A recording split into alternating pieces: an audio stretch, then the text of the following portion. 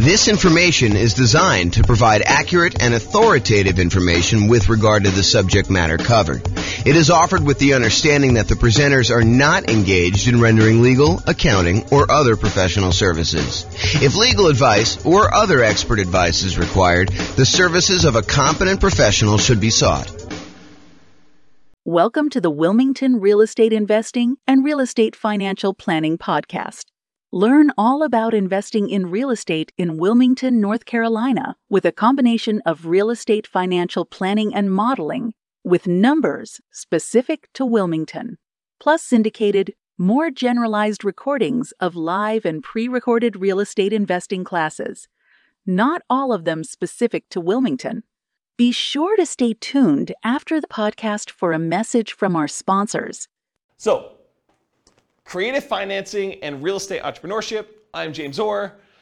So when I started putting together this series of classes, I wanted to cover all of the different real estate investing strategies. I did a single 2-hour class where I went through all the different strategies with like a big picture overview. But then my idea was to go through then and dive deep into each individual strategy, talk about those in detail, and then give you real numbers as to how that strategy might perform for you achieving financial independence with these kind of tools, whatever strategy we're talking about, and then compare those across different strategies. Like how does buy and hold compare to fix and flip or creative financing or house hacking or nomading? And so I wanted to go and do deep dives into each of the classes. But traditionally, I've only usually covered these 3 primary strategies: the buy and hold strategy, including short-term vacation rentals, all the different variations of nomad by proxy, nomad with house hacking, nomad to short-term rental, nomad with lease option exit, and then the ultimate real estate agent retirement plan. So like all the variations of nomad, and then house hacking. So these were the classes. If you've been here for however long, we've been doing classes since 2003. So for most of those time, we've been doing these. It's been really exceptional for us to go do classes on these other strategies. So tonight's a kind of odd class in a lot of ways because I don't typically teach creative financing. I've done a lot of creative financing, not recently, but I've done a lot of creative financing, especially early on in my career. And then like quick turning, flipping properties, BRRRR, wholesaling, options, option auctions, tax liens, and partnerships. So these are sort of like the secondary tier of class topics that I don't frequently teach, although in some cases I've got good experience in those, and especially with the modeling we do, I think you'll learn some stuff that you've never seen before. So these are sort of like the secondary ones, and so you're getting what I would consider like a secondary topic tonight. I think it's super interesting and probably a primary topic for a lot of folks, but not what we typically would cover in the class series. And then there's some stuff that we're just not going to cover, like real estate investment trusts. Go talk to a stockbroker. And then things like probate, short sales, foreclosures, and pre-foreclosures, those are really part of other strategies. They're not their own strategy by themselves. Like, someone who's in pre-foreclosure, they could be a good candidate for you coming in and buying the property creatively, but it's not big enough to be its own like 2-hour class, as an example. So that's sort of like the real estate investing strategies and what we've done. If you've noticed though, we've already covered a 2-hour version of buy and hold. We've covered a 2-hour version of nomad, a 2-hour version of house hacking. We're doing creative financing tonight. We did a 2-hour class on quick turning, flipping properties. We did a 2-hour class on the BRRRR strategy. I'm going to do wholesaling, options and option auction, tax liens, tax deeds, and then partnerships is next week. So you'll see that we're going through the whole kind of like pattern, the whole, whatever you call it. Oh, I don't know, the whole thing, whatever it means there. Any questions on this? All right, cool. All right. So I'm going to take some time to go over all the different types of creative financing and make sure that you got that. Did you guys all get handouts? If you haven't been to one of the like class where we've done these models before, there's some handouts for you. If you've been already and you don't mind, because some of them I don't know if I printed enough, but if you email me afterward, I'll give you a copy. But if you just do the one there, it's like a handout that goes over all the different strategies, and then a kind of like a strategy profile for filling out the strategy tonight, and then one for the loans, kind of goes over the different loans. So if you don't have those, make sure you get them. You guys should have copies, right? Yeah, they're the same as last time. They're not any different. They're all the same. Okay, so let's do creative financing. I'm just going to walk through all these different ones. And if you haven't been to a live class before, I'm really informal. So if you've got questions, please interrupt, and I'll be sure to answer any questions you have. If you need extra copies, go ahead and take them while I have them, if you need them, or if you need someplace to take notes. Okay, so creative financing. So let's start with owner financing. So owner financing is when the seller of the property, the owner of the property, acts like the bank they are willing to accept monthly payments or yearly payments or quarterly payments, whatever you guys decide to negotiate. But most of the time, it's going to be monthly payments. They'll accept monthly payments for you to acquire the property. There'll usually be a mortgage or deed of trust on the property, and you'll make payments to them based on your agreement, your loan agreement with them. And then once you've paid off the property in full, they will release their lien on the property, and you will be the complete owner. So you go to them, and instead of having to go to a bank separately and get financing, you ask the seller to carry back the financing. So you say, listen, Mr. Seller, I want you to sell me your property for $400,000, and I may or may not give you a down payment. You negotiate all that, and you may or may not look at my credit score, which is also negotiated, but then you make payments to them based on whatever interest rate you negotiate, whatever term of the loan you negotiate. So that's what owner financing is. Does anyone have questions on owner financing? It's a pretty straightforward one. Yeah? Does the seller have to have the loan paid off to offer that to the new buyer? That's a really good question. So the question was for the microphone, does the seller need to have their loan paid off in order to be able to offer owner financing? And so for the formal definition of what I call owner financing, yes. Otherwise, you'd be in what I call the wrap financing column here. So if you have wrap financing, then that would be where the seller has an existing underlying loan on it, and then they're wrapping that loan and accepting payments from you for a larger amount, and then they're using part of the payment that you make to them to pay the underlying loan that still exists on there. So my definition of owner financing is it has to be free and clear. My definition with wrap financing is you can get a seller to offer some type of seller financing, but they can wrap the underlying loan there. Or if the seller has the ability, they could pay off that underlying loan completely. Then the property would be free and clear, and then they could offer regular owner financing to you. Okay. Does that make sense? Yep. Okay. So going on to the next one, which is wrap financing.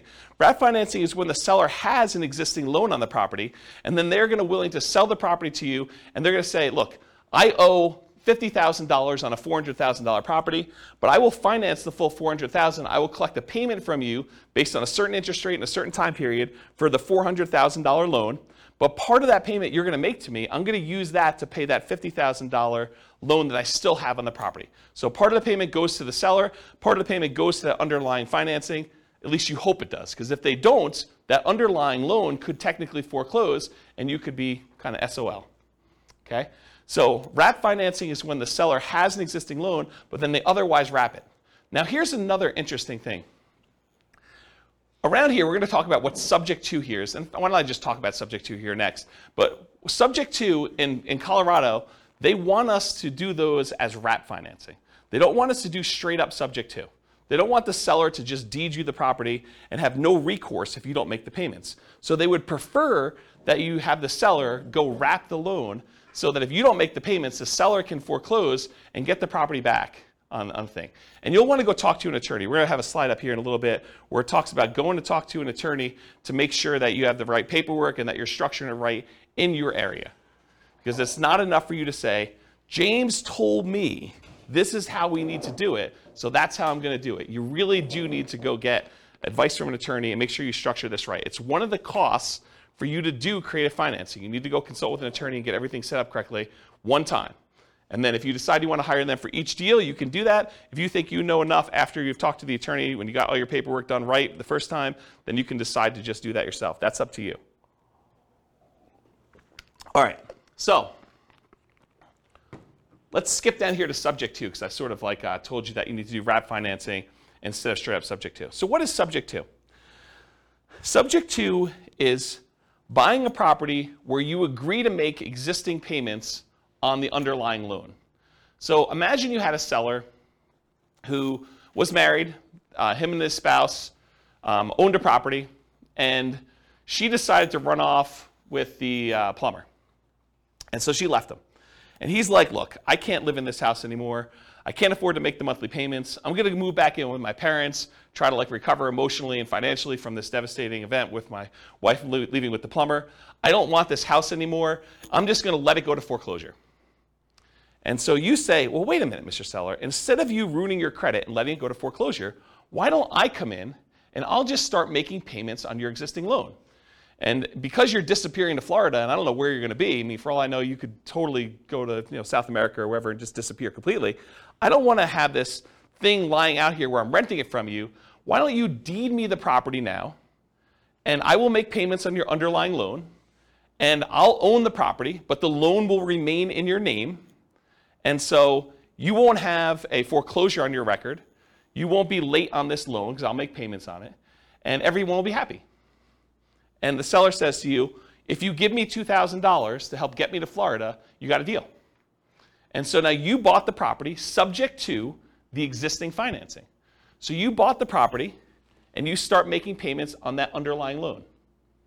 Does that make sense? That's what subject to is. It's buying a property and agreeing to make payments on the underlying loan. Did I go, if I'm the buyer here, did I go to the bank and get permission from the bank to make payments on that loan? I did not, okay? And most loans, I would say 99.9% of all the loans being made today have what's called a due on sale or due on transfer clause in them. And what that due on sale or due on transfer clause says is that if the seller transfers ownership of the property, that the lender has the right, does not have the obligation, but they can, at their option, decide to accelerate the loan so the entire loan is due and payable. And if you're unwilling or unable to pay the entire loan off, then they can foreclose on it and get ownership of the property back if the seller transfers ownership and does not pay off the underlying loan. So there is some risk to buying a property subject to. Now, do all banks, as soon as they find out that the loan is transferred, do they all go and say, we want the full thing paid in full and do that? Nope. They don't. But could they? Yes, they can. And in fact, I usually do this just to make my point, and you guys can't say, James never told me that a lender can call the loan due. So for, I don't know, 15, 20 years now almost, I've been teaching class since 2003, so what is that, almost 20 years? I always stand on a chair and I tell you, the lenders can foreclose on the property. When you transfer title, they can decide to accelerate the loan. That due on sale, due on transfer clause means that they can decide to call the loan due. So you can't say, James, you never told me that, because I'll tell you, I stood on a chair and I told you that the lender can actually do that. Now, will they do that? I don't know. Historically, they haven't. But, if you go and now interest rates for the last couple of years have been in the, 3%, 2% sometimes, 4% range, and now interest rates are 5%, 6%, 7%, and you're going to go, take over a loan subject to, and the interest rate's 3%, and if you had to go refinance, the loan's going to be at 5 or 6%, might a lender be motivated to say, we're going to accelerate the loan? I could see a case where they would. The chance of you going back to that lender and refinancing, they're not going to get the 4, 5, or 6% loan, right? I mean, you're going to go to a different lender. If they're foreclosing on you or they're threatening to kind of accelerate the mortgage, are you going to go to that lender and try to get a loan? Unless they give you some type of incentive to do so, probably not. So they're not really probably going to directly benefit, but what if they had some motivation? What if they, thought for some reason getting this loan off their books was a benefit to them, and they were looking for a reason to get it off the books? Could they go and do that? Absolutely, okay? And so, remember my example where the guy was going to, his wife left him and went off with the plumber, and now he's moving to Florida? Well, what happens if you don't make the payments on his loan? Right? Now it's a problem for him, because now the loan is now, in default, and he could be foreclosed on. He could have a foreclosure on his record. That's not ideal. And so one of the reasons why I told you that, at least in Colorado here, they want you to do wrap financing instead of buying subject to, is because with wrap financing, if you're not making the payment to them, they can then say, wait a minute, okay, now I can foreclose on you because you are not making the payment to me, which means the payment on the underlying loan is not being made, and now I have some recourse against you for doing that. Where before they don't, because they deeded you the property. The deed represents ownership. So if the seller deeds you the property, you now own the property, even though there's a loan in their name still on the property. Okay? So that's why we tend to do wrap financing. But again, you're going to want to talk to an attorney and get specific advice about this. Does anyone have any questions on subject to wrap financing or owner financing at this point? We've covered a lot of them. I heard somewhere that they're offering insurance for that. Have you heard of that? No, insurance in what way? So Bill said, it's Bill, right? The due on sale clause. So if the bank actually goes forward with it, you can buy insurance to protect you from that. I've not heard that. If you do find out where it is, please email me, because I'd be interested to see what that says.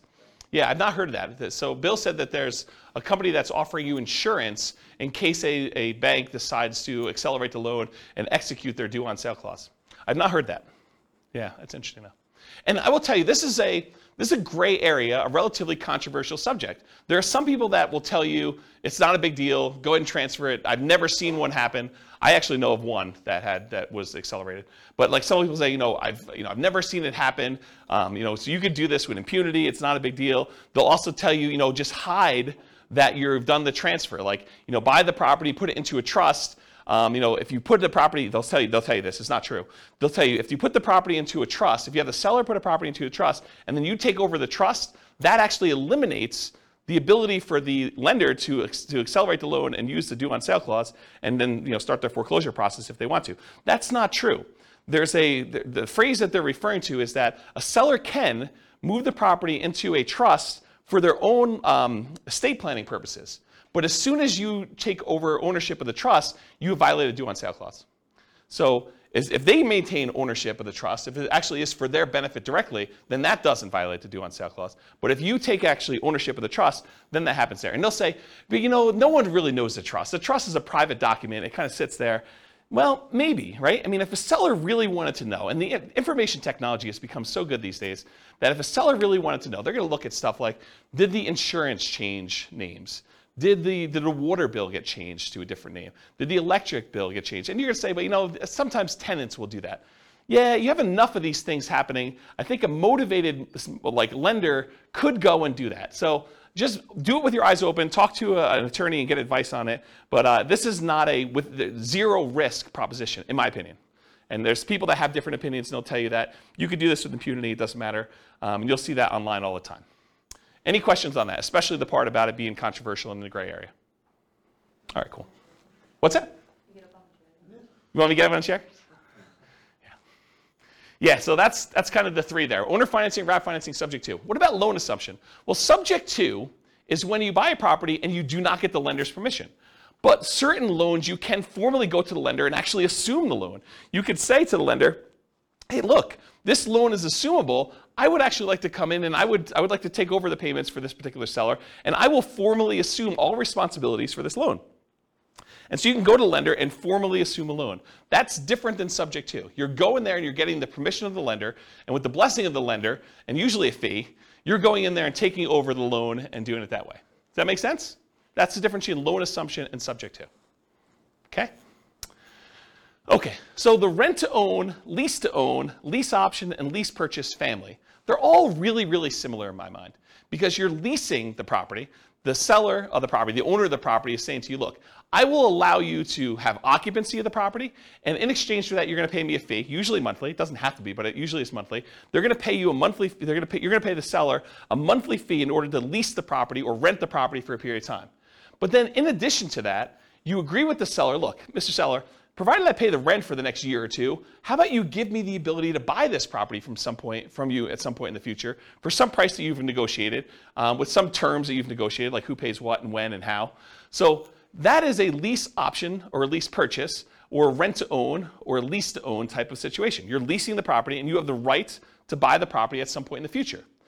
So a lease option is a lease agreement with an option agreement. You have the option to buy the property at some point in the future. You can choose not to exercise your option if you want to. That's what a lease option is. You lease the property, and at some point in the future, if it makes sense to do so, you can go and buy the property. Lease option. A lease purchase is a lease agreement with a purchase contract.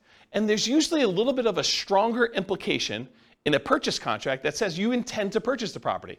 It doesn't mean that you have to, unless it's specific performance, in which case you could be sued if you don't perform. But in most cases, it's some type of lease purchase, and the purchase is usually based in some type of earnest money, where if you don't exercise the purchase contract, then you lose your earnest money. Although there's some ways you could write it where you don't actually lose your earnest money, but I think most of the time there's some type of loss there. So rent to own, lease option, lease purchase, they're all really in that same family. You're leasing a property for a period of time, and you have either the option to buy it or you have an implication to buy it with a purchase agreement. So those are what those are. Anyone have any questions on those? Okay. Agreement for deed, bond for deed, contract for deed, installment land contract. So when you buy your car, you don't actually own your car until you've made all the payments, right? You get the title at the end. Well, that's sort of what this agreement for deed, bond for deed, contract for deed, installment land contract are.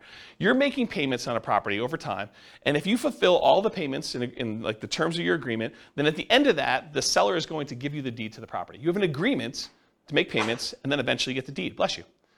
Or you have an installment land contract. You have a contract for the deed where you're agreeing to do certain things, and at the end you get the deed for the property. So it's sort of like car payments for houses is the best way I can describe it. Okay? So those really are the 6 types of creative financing.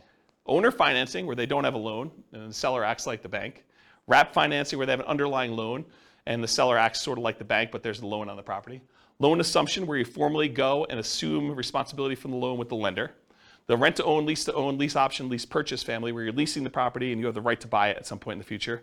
The agreement for deed, contract for deed, installment land contract, that sort of family, where you are kind of like making payments and then you get the deed at the end. And then finally, subject to, where the seller just deeds you the property and technically you don't even have to make payments on the underlying loan. It doesn't have to be that. You're just buying the property knowing that there are existing liens on the property. But in the overwhelming majority of the cases, you're going to agree to make the payments on that loan. You're buying the property subject to, and you're going to agree to the seller that you're going to make those payments. Any questions on those 6? Okay. So for tonight, I'm gonna discuss those different strategies, and we're gonna go into like all the different risks and is it scalable and all the kind of different characteristics of doing these strategies. But I'm gonna talk about things, and I have to generalize in order to do it. Are there exceptions to what I'm gonna say tonight? Could you say to me, but James, what about this really weird situation where this happens and this happens and this happens? Isn't that sort of different than what you're saying? Absolutely. I can't cover every possible situation that comes up. So there are exceptions to everything I'm gonna say. And I've tried to be comprehensive and include everything I can, but it's not possible to do that. There are exceptions to everything. So you can find a deal or structure a deal to make choices that are not in line with what I have defined here. And beware, just because you don't think there's a chance that X can happen, it doesn't mean that it won't happen. This is designed, in my opinion, to be a starting point discussion to help you make better investing decisions on your own with additional knowledge. This is not like the end of your education. And at a minimum, in my opinion, in order to do any creative financing deals, you should budget talking to an attorney in your marketplace who like specializes in doing creative financing to make sure you're doing it right in your marketplace. You should not say, James told me this, therefore it is 100% correct in my marketplace. Okay? Do your own research. All right, so creative financing variations. So if you have your handout with you, the one that has like all the different creative financing things on here, you'll notice at the very top is a quote. It says, what's a strategy? A strategy is a unique combination of entry, holding period, and exit. So how you get into a deal, the period of time or how you hold the property, and then how you get out of a deal, okay? So entries can be any number of the creative financing options. You could buy a property using lease option, you could buy it using subject to, you could buy it using wrap financing, you could buy it with owner financing. Those are all examples. A holding period can be dictated by the type of financing you do. If you have a lease option on a property and your lease is 2 years long and your option agreement is 2 years long, you're not holding it forever. You have a 2-year period. So the type of acquisition financing, the type of entry you use can dictate exactly how long your holding period is. And the exit is not usually hold forever with all the creative financing.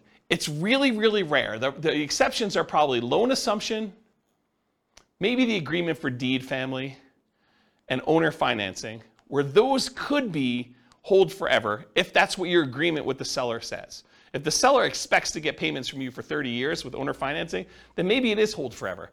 But the majority of these other creative financing strategies, lease option, lease purchase, subject to, wrap financing, in most cases, you're not holding those forever. Those are like short-term holding periods. And by short-term, I mean a few years, 5 years or so is kind of like the limit for those. Can you hold them longer? Sure. But I think the longer you hold them, the more risk exposure you have for these properties. And maybe I'm thinking about this wrong. And some people would probably argue I am thinking about it wrong because they would argue, hey, look, if they haven't done a due on sale or due on transfer clause acceleration for the 5 years, then they're probably not going to do it at all.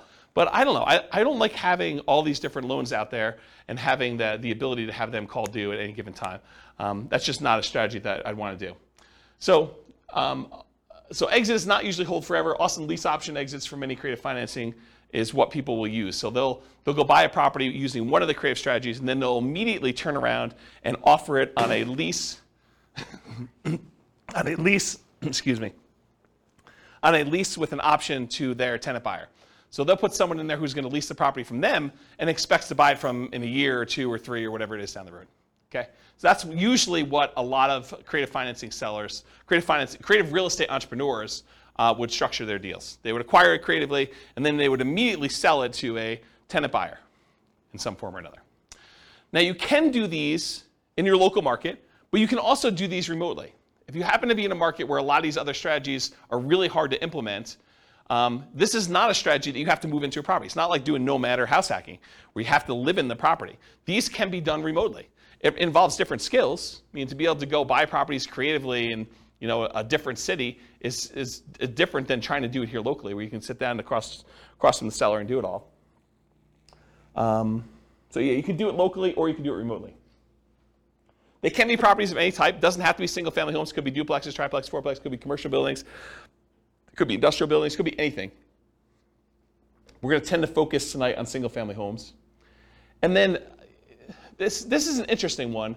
And if you're interested in it, you probably should look into it more. But Richard Roop used to teach a strategy called the ultimate strategy, which is a variation on owner financing. And really the like short, really short, I'm probably doing a horrible job at explaining it to you. But the real difference is that with owner financing, the way Richard Roop teaches it with the ultimate strategy is he will include in there a term that allows you to move the loan to a different property. So if you get owner financing on a property and you ultimately sell that property 2 or 3 years down the road, you may not want to actually pay off the property, right? You may want to say, I'm going to sell it, but I've got this really great owner financing loan on it. And you want to be able to move that loan to another property so that you can use that financing again repeatedly. And so that's called substitution of collateral.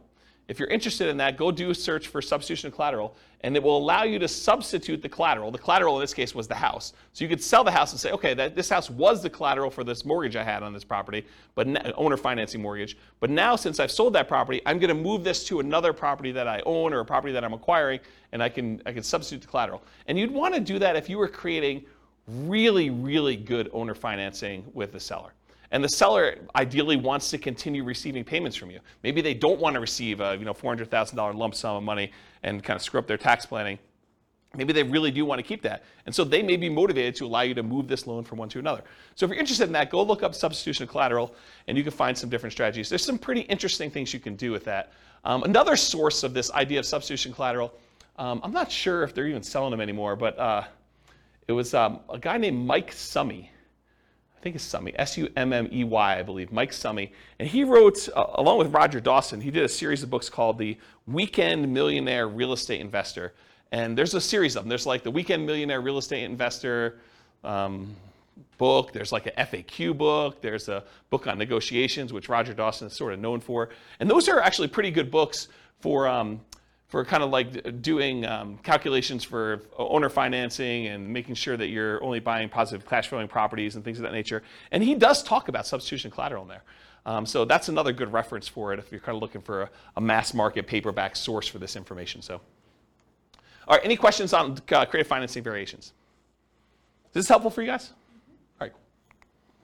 Sometimes I get in my own zone. I like just sort of like walk and talk and pace, and you guys get the benefit of that. I look like a caged animal up here just walking back and forth. All right, so is real estate, is like all the creative financing stuff, is that like a real estate investor strategy where someone is deploying money and they're expecting to get a return on their money? Or is it more of like an entrepreneurial, like a real estate entrepreneurship sort of thing where they're actively doing work and they're expecting to be earning money for the work and labor that they're doing? Maybe there's a little bit of money involved in there, but primarily it's like the effort and the labor doing it. What do you think? For creative financing, is it usually like I'm deploying a large amount of money, or is it usually like I'm out there hustling and doing work and trying to convert that to big chunks of cash in some form or another? What do you think? Yeah, I think this is an entrepreneurship one. I think this is a pretty clear example of it. You're going to do all this effort and work. You're not really taking like big down payments and going buying 20% down or 25% down buying whole type properties. So here's the big slide. And this is a slide I think that it's going to disappoint some folks because they're all coming into this creative financing world thinking, I don't need to do, I didn't want to do all this creative financing because I don't need to have any money in the deal, right? I could do all this stuff without any money. Well, maybe. I mean, you probably could find a deal where you could do it with no money, but I think that's exceptional. I mean, like really, really exceptional. Once you see my list of what the expenses are for doing it, I think you'll agree with me. It would be pretty exceptional to do that. So the first thing for money required, the first thing is you absolutely have to go talk to an attorney. I think anyone who is going to go try to do these deals without having a consultation with a local attorney who specializes in some type of creative real estate financing, I think that's a huge mistake. I think you could easily lose a lot more money than you could possibly make on this deal by screwing this up. And so it pays to go have a 1 hour, 2 hour, 3 hour consultation. It'll cost you, I don't know, $500, maybe $1,000. But if you think about it in terms of being able to acquire deals creatively now, I think that's a worthwhile expense to do that. So number one, you need to have a consultation with a local attorney to get the correct paperwork and advice on how to structure these deals. Because if you hadn't come to this class or listened to this episode in the podcast later, you would think to yourself, oh, I'll just buy subject to. I don't know about this whole wrap financing thing. I didn't realize that was going to be a big issue. And it's not an issue until it is, right? It's not an issue until something happens where now the seller feels like you screwed them and they go and they talk to the Division of Securities or what do they call the people that are looking out for the consumer's welfare in like the state? Anyone know what that division is? It's like the Consumer Protection Department or something. I don't know what they call it. But if they go complain that you're doing this kind of weird stuff and a kind of government agency with unlimited resources and trying to make a lesson of you, I don't know. I'm not sure I'd want to be on the other side of that. So I think you want to go talk to an attorney, make sure you structure this correctly, get the right paperwork for your city, make sure you're doing it right. So that's money required. And I think if you're doing your first deal, I think you could structure this in a way where that becomes almost a cost of doing the deal, right? You can come to an agreement in kind of spirit with the seller and say, look, seller, so once we come to an agreement on paper, I'm going to go meet with the attorney and have the attorney draft this up the way it's supposed to be with legal paperwork. And that sort of becomes part of your acquisition for the property on that first one. You don't have to do it ahead of time, although I probably would. I'd rather spend the money up front and know exactly what I'm doing rather than wait till the last minute and try to structure it that way. Okay, so money required, consultation with local attorney to get correct paperwork and advice. The next thing is, how do you find these deals? We're going to talk tonight, I have a few slides on marketing. We're going to talk tonight about lazy marketing versus poor marketing. Lazy marketing is where you're willing to spend money in order to get deals flowing to you. That's lazy marketing. Poor marketing is where you're willing to put in effort, time, in order to have deals that you go out there and find. Okay, and I have a couple slides with examples and I'll go into that. But if you're not going to do all poor marketing, which you're going to get tired of doing this if you've never done this before, to go try to find deals using the poor strategies, it's very, very labor intensive, and I don't think it's very much fun personally. But I think eventually you want to get to the point where you're doing lazy marketing, you're putting out marketing, spending money to do things, and having deals flow to you. So I think you're going to need to have money, bless you, I think you're going to need to have money set aside, marketing, in order to find or acquire the deal. So you're going to spend money in order to acquire the deal. And I'll tell you my assumptions for what we do when we get to the numbers later tonight. Okay, so that's marketing, find, or acquire the deal. In addition to that, you're going to need some type of money to capture the deal. You're going to need earnest money or an option fee. If you're doing a lease option with the seller, you need to pay the seller an option fee in most cases. Some people will teach you online, you could do this really cheap. Give the seller $20, you're good. Still $20. And I think most sellers are probably going to want a little bit more than that. You'll open yourself up to more deal flow if you're willing to do the deals that require more money. If a seller says, look, I can't do this deal unless you give me $2,000. If you don't have $2,000 to do the deal, you can't do that deal, right? You can try to wholesale it or something like that, but you can't do the deal if you don't have money. And so what happens to the sellers that are like, look, I've got a ton of equity in my property. I just need $20,000. Otherwise, I'll let you buy my property subject to, or wrap financing. Well, you have to have the $20,000 to do that. Otherwise, that deal was dead to you. It wasn't a good enough deal. Does that make sense? So by having some money, you open yourself up to an additional number of deals or additional percentage of deals. So you need earnest money or an option fee or something like that. I think that's part of the money required to do that. Sometimes you'll need a down payment. If you're doing owner finance, the seller says, look, I'll owner finance this property, but I want 5% down or 10% down or 20% down. I need a certain amount of money to do X. My daughter's wedding. I need to pay for school for my kid in college. And so I need $25,000. Otherwise, I'll accept payments over time, but I need a certain chunk up front. And so this is all negotiated, but you might need money for down payment. And if you're taking over debt, if you're agreeing to make payments on a seller's loan, a lot of times you'll say, look, I'm going to buy the property on the first.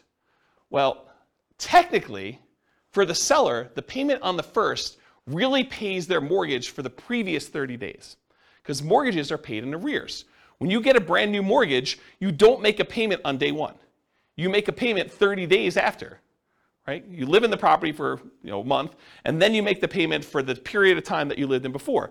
But sellers don't remember that, okay? When you go and you buy a property from them on the 1st, they're thinking you're making that mortgage payment on the 1st.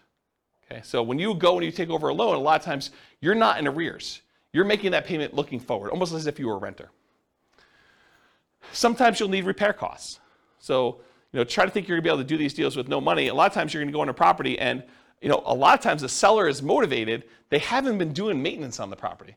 They haven't been taking care of the carpet. They haven't been taking care of the kitchen. They have a whole bunch of little fixer-upper sort of things, $500, $1,000, $2,000, paints, things like that need to be done in the property. So sometimes you'll need massive repairs if something needs really serious fix-up. But in most cases, even relatively pretty houses, if a seller is motivated, a lot of times they're motivated. They've been motivated for a little while. They haven't been doing things. Or sometimes you have to make up back payments on a loan. They're 2 months behind on their mortgage. They're willing to come in and let you take over payments on their existing loan, but the reason they're able to do that is because they're going to be foreclosed on otherwise, and so you need to make up 2 months worth of payments. Does that make sense to everybody? Okay. You'll need some closing costs. I think a lot of attorneys are probably going to suggest to you that you close this at a title company or an attorney's office, depending on what is customary in your marketplace. They don't want you to do something at the kitchen table and bring in a mobile notary and have them doing something, because a lot of sellers don't realize that they're transferring ownership of their property if you do it at the kitchen table. They want you to go down to a title company and have it done legitimately. And you probably should buy title insurance in a lot of cases. So you'll need to have regular closing costs in order to acquire some of these deals, especially if your attorney suggests you do that. And then finally, once you acquire the property, there's some expense to holding the property while you're marketing it to find a tenant, or the marketing itself in order to find your tenant, or your tenant buyer. If you're going to put a tenant in there who's going to buy it from you, you need to spend a little bit of money in order to find those people. We've kind of gotten spoiled in some ways with a market that's ridiculously hot, that we forget that it's not usual to kind of put a property up and have it occupied in like a week. Sometimes you're holding a property for 60 days trying to find a tenant or tenant buyer. Sometimes it's longer than that if you're not really doing what you're supposed to do, or it's priced too much or whatever. Okay? So realize you probably need to have some holding costs or marketing costs in order to acquire your tenant or tenant buyer, and be prepared for that. So can you do this with no money? Maybe, but I listed out all these reasonable expenses for you. I don't think there's any on here that you're like, well, you just made that one up, James. These are like legit costs you have, right? So, and I'm not even putting in here reserves, right? So I don't know. I think a lot of people are attracted to creative financing because they're like, I could do this with no money, but I don't know if that's true. Can you do it with less than 20% down if you're kind of comparing it to putting 20% down to buy a property, a traditional buy and hold property? Sure. Is it going to be 5% of the purchase price? I think you could start pushing toward 5%, with some of these costs. We can get there. I'll show you some assumptions I have a little bit later, but maybe it is still cheaper than doing like a nomad strategy, or is it going to be 3.5%? I don't know. Maybe it's better to do a 3.5% FHA loan to do that. Okay. Anyone have questions on the financing stuff? Is that helpful? Is that like a surprise to folks? Not what you're expecting when you came in? Everyone knew this? You've heard me talk about it before already? Okay. It's this fine line between, I don't want to discourage anybody, right? Like I want to be encouraging and tell you, you could do this. You go get advice from an attorney, and you can go out there and you could do these deals. And I'm going to show you some numbers that you're going to be motivated to do it, right? Because you're going to see the numbers, you're like, holy crap, this is awesome.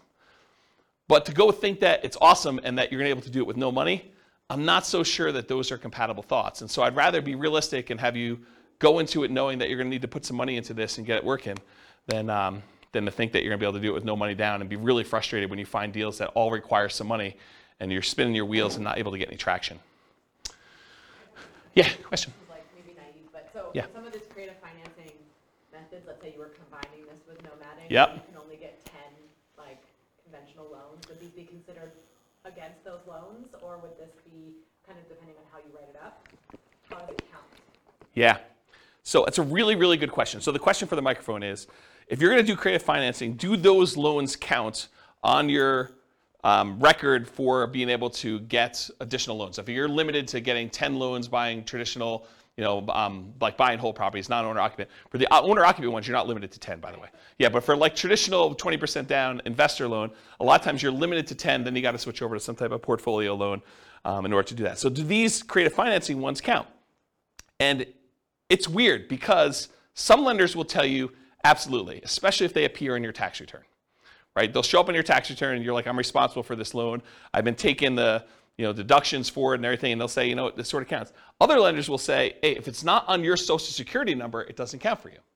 And so some investors will actually buy these in the names of LLCs or something like that, and they'll have the LLC be the owner of it. It's not on their social security number. It's not a loan on their name, and it'll be on the LLC's tax return and stuff like that. But you're going to want to check with the lender to find out. But it's this weird gray area as far as that goes. Now, if it's owner financing, I think that's pretty clear, right? If it's owner financing and it's in your name, I think that's pretty clear. If you're buying something like subject to, that starts getting a little bit weirder to do it. But one of the great things about structuring these is it doesn't have to be you individually that's buying the properties. It could be an LLC or your IRA or your 401k or something like that in order to be able to acquire these properties. And then you're sort of in this area where do those count or not for stuff, yeah. So I wish I could answer you directly and tell you definitively, yes, it's like this, but I think it's going to be how a lender looks at it. And I've seen lenders do weird things with commercial loans too, where they will not count commercial loans against you, and then other ones will want to. So it may be just that particular underwriter, and yeah. If there's a lender listening to this, please reach out and let me know what the thoughts are, because I don't know the answer to that, and I'm not a lender. Does that not answer your question appropriately? Yeah. Okay. Okay, good. Any other questions about the money? All right, cool. All right, so these are the 3 slides on marketing. I'm going to do an entire separate 2-hour class on motivated seller marketing, how to find off-market deals. But this is what you get tonight. So motivated sellers for lazy and poor folks. So lazy methods: more money than time. It's easier to scale up in size. You can decide to spend 3 times as much marketing. You've scaled to 3 times. It's hard to work 3 times as much when you're already working full time. You sift and sort for great deals. So you have all this marketing out there. It's bringing deals in using some type of paid marketing methodology where you have deals coming in, and then you sift and sort based on the deals coming in. There have been times when I probably stupidly overspent on marketing and had more deals coming in than I could possibly handle. And there were more people I could even call back. I was like so busy that people were calling in, I wasn't calling people back. And I told my assistant at the time, I'm like, look, I'm only going to call back people that call twice. So my sifting criteria was if they didn't call twice, I'm not calling them back. That was like my criteria for calling people back. And then I for a very brief period of time, because this all went out at the same time and I was just really swamped and overwhelmed, I would start just doing like lowball offers on the phone as a pre-screening call, which is not what you want to do. But I basically say, look, if you want to sell me your property, these are the metrics I'm using to analyze your deal. Are you interested in that? And if they said yes, great, going out and buying that house, right? But I don't recommend doing that. I don't think it's a good idea. But you can if you decide to put out enough marketing where you're coming in, you're sifting and sorting for great deals by doing it that way. Poor methods, so that was lazy methods. Poor methods, more time than money and willing to invest the time to find motivated sellers. They tend to be time-intensive type activities, therefore harder to scale. And you tend to want to work or overwork every lead, which leads you to try to make non-deals or bad deals into deals. So the tendency when you're doing the poor marketing is you're putting out so much effort, so much manual labor that a seller who is motivated calls you and you do everything you can to try to make this deal work, even though it's just not a deal. And I think that's the tendency when you have limited deal flow and you get frustrated because you're like, I've only had this one call in the last 2 months. I've been putting in effort every day, doing 10 hours a day of door knocking or cold calling or replying to ads of people that are for sale by owners or whatever you're doing that's kind of like these poor marketing methods. And then finally someone says, hey, I'm potentially interested, and it's really not a deal. The reason why they're motivated is because it's not a deal. It's like something you should not buy. But like you try to look at it from every angle. You're like, I must not be looking at this right because this is the only one I've got, so it's got to be a deal. There's, like the old joke about, there's got to be a pony in this, thing somewhere, right? Like you're trying to find something to make it work, but it's not, okay? Now there can be some overlap between the two. For example, some people might consider bandit signs, the little signs you stick out in the medians of the roads, or the neutral grounds for people that live in areas where they call them neutral grounds. But you kind of put them there and they say, we buy ugly houses or something like that. So some people would consider those more of like a lazy method. Some people will consider them more of a poor method because they're out there like manually putting them in the ground. And I don't know, it's sort of like in the gray area for that. Okay? So let's talk about some lazy methods. Lazy methods, again, are the ones where you're being lazy, you're willing to spend money. So billboards and bench signs, car signs, like the magnetic signs you put on your car or car wraps, any direct mail, postcards, yellow letters, handwritten yellow letters, probate letters, all examples of direct mail. Websites, pay-per-click, where you actually pay Google or some of the other search engines that when someone searches for sell my home fast in whatever your city is, that you come up, your website comes up, and every time someone clicks on your ad, you pay a fee to them. Voice or text broadcasts, where you're doing outbound voicemail blast that says, hey, I'm interested in buying your home, give me a call, and then lots of voice broadcasts or texts that say, hey, I'm interested in buying your home, text me back or call me at this number. Those are variations of lazy methods. Newspaper advertising, although newspapers are not nearly effective as they once were. Although, you probably could find like one that does work. Radio and television ads, and Yellow Pages, which again, who uses Yellow Pages these days? But I wanted to be comprehensive, and this is an old list that I used to teach in a class a while ago. Any questions on lazy methods? Okay, poor methods, bandit signs, those little yellow signs or white signs you put sort of in the median or neutral ground, and kind of says we buy houses or we take over payments and buy a house any condition, cash for house, cash for keys, stuff like that.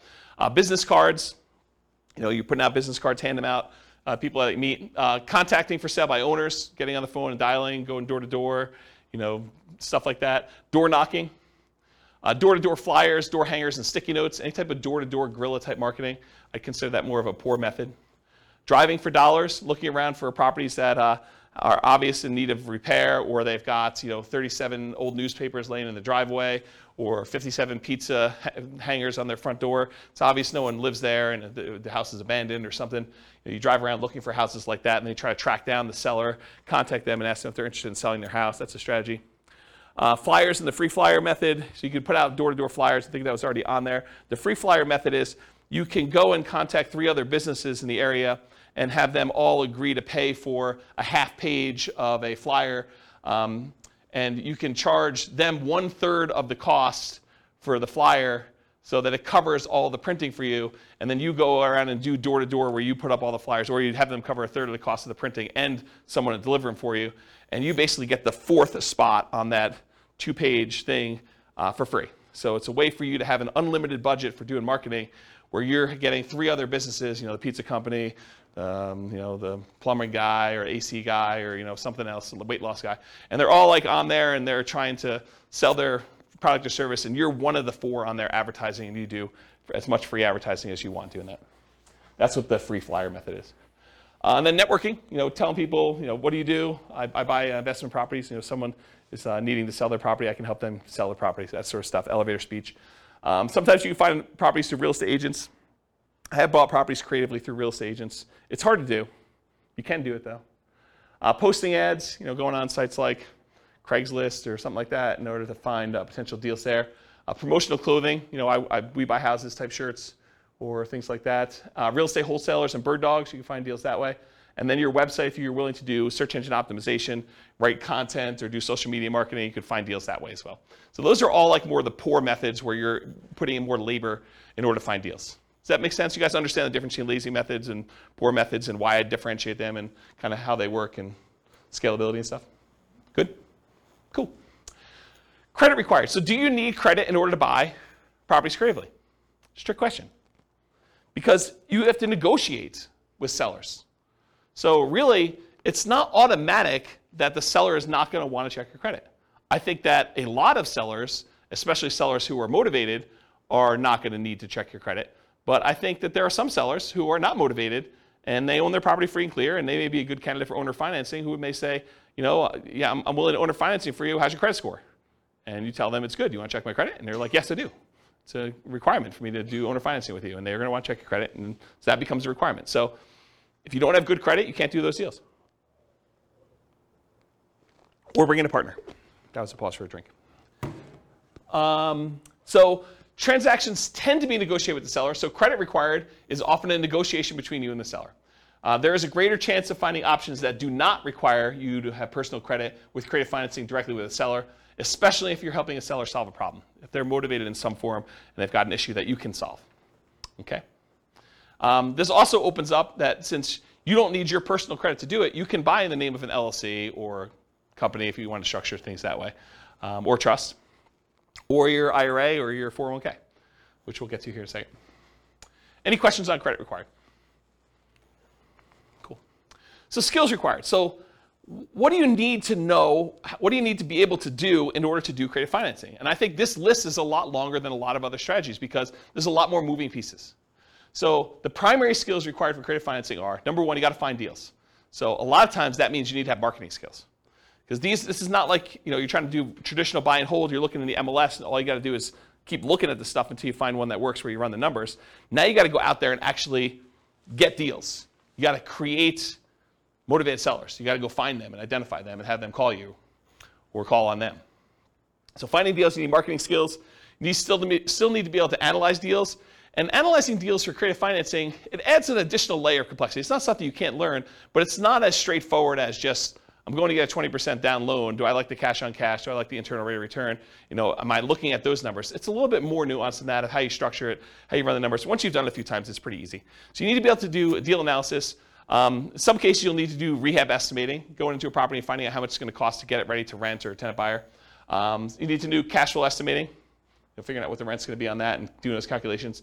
And in a lot of cases, you may need to estimate value to find out what you're going to sell the property for to your tenant buyer and what you're going to be able to buy it for, and is that a good enough deal? And is that reasonable? Will the property appraise when your tenant buyer goes to get a loan on it and cash you out? And so I think you need to be able to estimate values of properties. If you're doing traditional buy and hold, you may not need to do that at all. So it's an additional skill. Deal structuring, I kind of talked about that already, but you need to be able to structure these deals, figure out how you're going to structure, what type of creative financing you're going to offer, what type of profit spread you need, what type of cash flow you need, all those different things as part of deal structuring. In some cases, you may want to go raise money. So possibly raising money becomes more of an issue with this.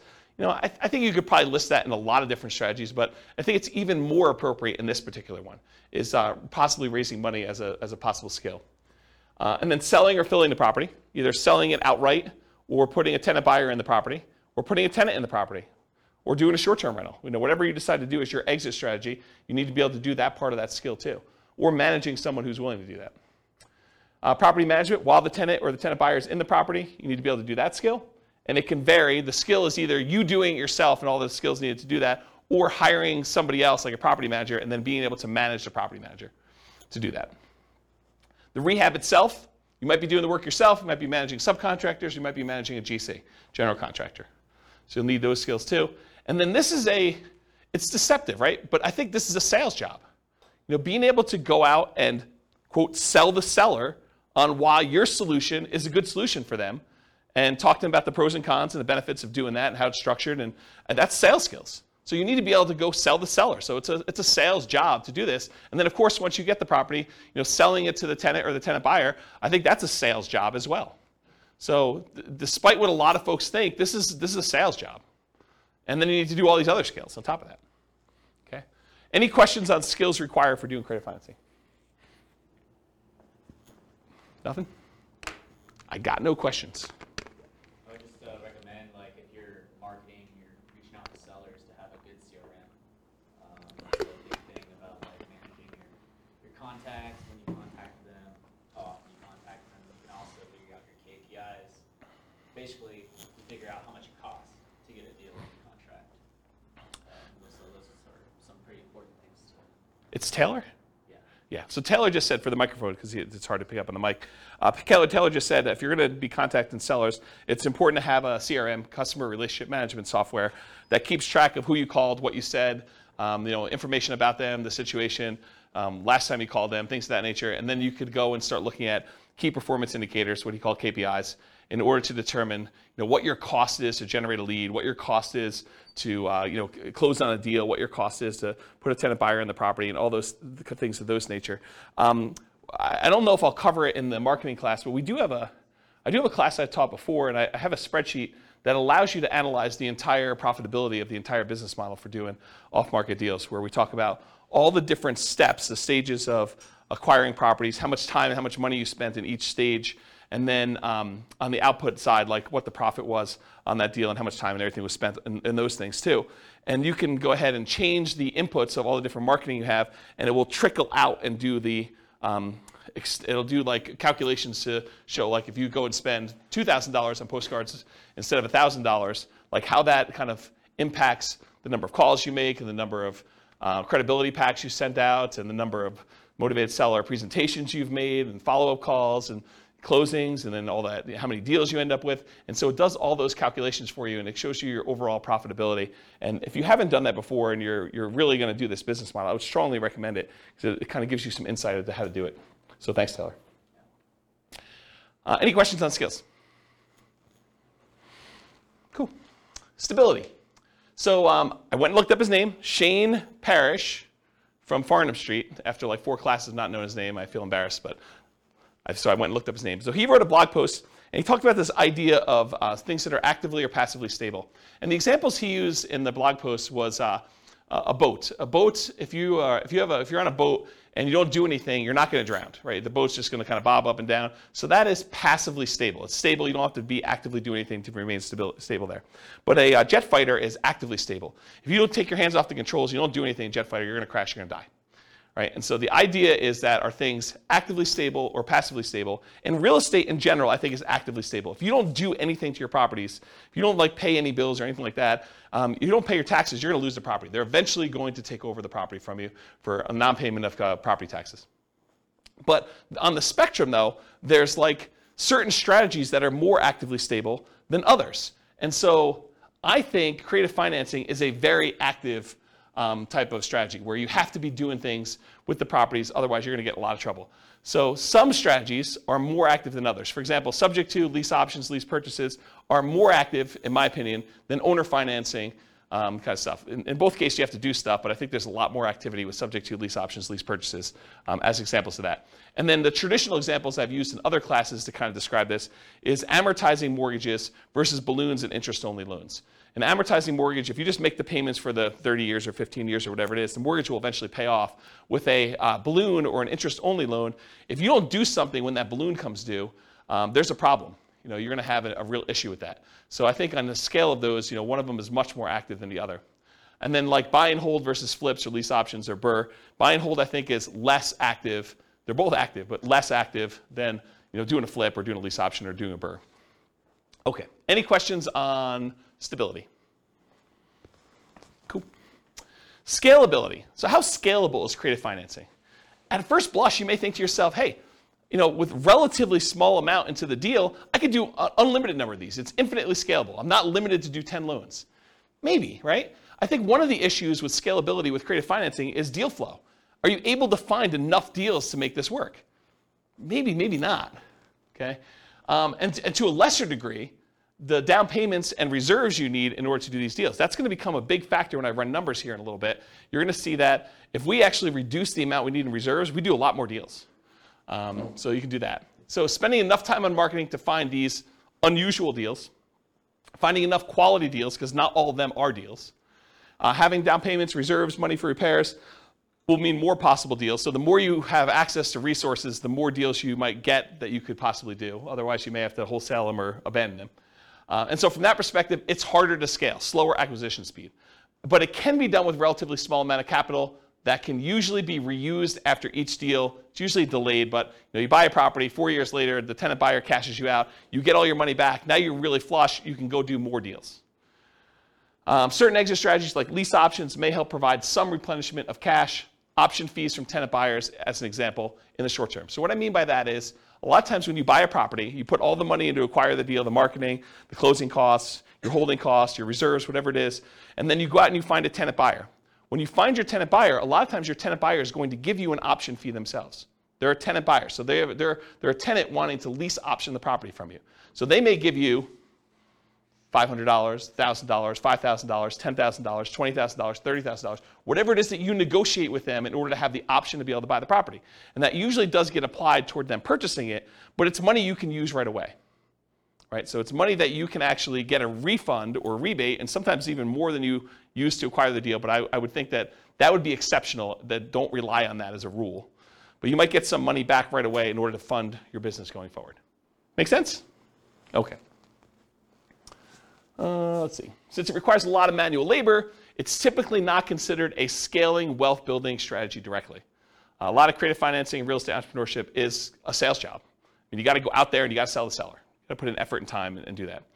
Many will use profits from creative financing and real estate entrepreneurship to then acquire other assets like stocks or bonds or REITs or flips or rental properties or whatever it is to then scale up. So they kind of use this as a growth funding strategy in order to be able to do other things that scale a little bit more easily and allow you to do less active work.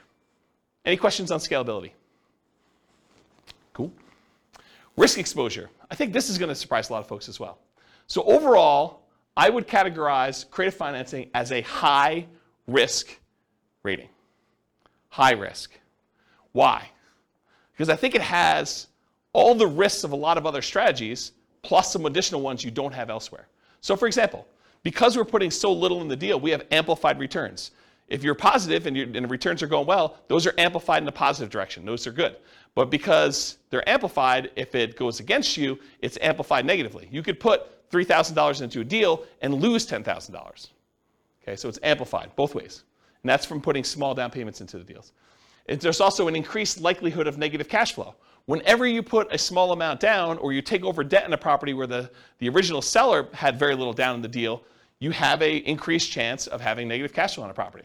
And so we like to refer to these as deferred down payments. If you had put 20% down or 25% down, they would be positive cash flow and you wouldn't have negative cash flow. But since the original owner only put 5% down and a year later they're selling it to you and now you're taking over the debt, maybe they really only have 5% equity. So it's like you put 5% down. So you could have negative cash flow on this. And they may still have PMI and things of that nature. So whenever you have small or no down payments, a lot of times you're going to have negative cash flow. There's also a limited selection of the deals that come across your desk. It's not like you're going out and you're picking the most primo, the best possible property you can buy that has the most amazing cash flow. No, you're putting out marketing and like one person comes forward who's motivated, and that may not be the property that you would have otherwise picked as a positive cash flowing deal. It may not have really good like price to rent economics. It may not be the best rental property, but they're willing to sell it to you creatively. So it may not be a deal that you would otherwise have picked if you had a choice of everything in the MLS. And so for that reason, it may be more negative cash flow. Okay? It can be slightly worse financing or interest rates than what you could get today, depending on where the market is. I mean, imagine for a minute, we were at reverse market where we didn't have all these really low interest rates. We had really high interest rates and all this stuff from 2 or 3 or 4 or 5 years ago. And those are where most of your motivated sellers are coming from. And now interest rates are at 2 or 3 or 4%. But those other ones were at 5 or 6 or 7. Well, they could be worse deals than what you could get today if you went out there. We don't happen to be in that situation. And right now, I think we're in sort of like a golden period or the very beginning of a golden period where interest rates are much, much higher. And all the rates from the last few years are all amazing. They're all great loans to take over, right? But it could be the other way around, depending on when you're listening to this or kind of when you're doing the market. Marketing money. So the marketing to buy and the marketing to sell, I mean, that's a risk. You're putting that money out there. Sometimes it's not effective. Sometimes your marketing message is not resonating with the marketplace. And you might put out money and not get responses. You may put out labor and not get responses. Often less money risk compared to traditional buy and hold, so less risky in that regard. So you may go out there and spend 1% of the purchase price, just as an example. Let's say you put out $4,000 in marketing in order to try to acquire a deal. You're like, $4,000 in marketing, that seems really, really high. Well, you might pay a point in order to originate a loan, which would be like 1% of the loan amount. So that may be $4,000 by itself. And that's just one of the expenses. So to think you're going to spend $4,000 on marketing and not have to pay some of the costs in order to acquire this property, like acquire property another way, like traditional buy and hold, where you have to do a loan origination fee and some points and some closing costs, which you have some closing costs as well, but maybe closing costs for the loan. All these other expenses, $4,000 might be a little bit cheaper is what I'm trying to point out to you. Okay? You might have possible rehab risk. You didn't know that there was mold or that they were smoking meth. It could be a surprise. So you have some of the rehab risks possibly in there too. You have interest rate risk while you're creatively financing. So before you can sell the property to your tenant buyer and get out, or before you can go refinance yourself because you want to keep the property, you don't want to sell it anymore, interest rates may rise during that time. So you have some interest rate risk while you're doing that.